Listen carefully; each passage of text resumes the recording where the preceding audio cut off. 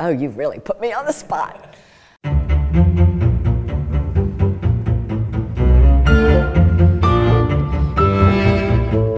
3 generations of imbeciles are enough.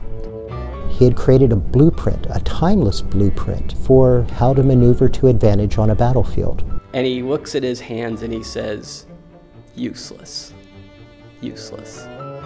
He would be leading an army to attack his own family, essentially. It's a place that rewards the curious. I know that my parents and that generation, how proud everybody was, and they would always say, she's from Virginia, you know. This is worse than Joker and violent video games combined. This is going to corrupt the youth. But he told his boss, trust me, this is what's going to sell. They have nowhere to go but 30 to 40 feet downwards until they hit the floor.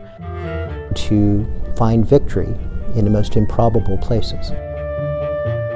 Whether it was the Navy or the Army that did the thing that made the thing happen, the thing happened. Hello, history lovers. How We Got Here Season 3, coming April 20th. You can binge Seasons 1 and 2 right now and get caught up. And listen to Season 3 in real time, week by week. We'll be back in your life next Monday. That's a crazy story.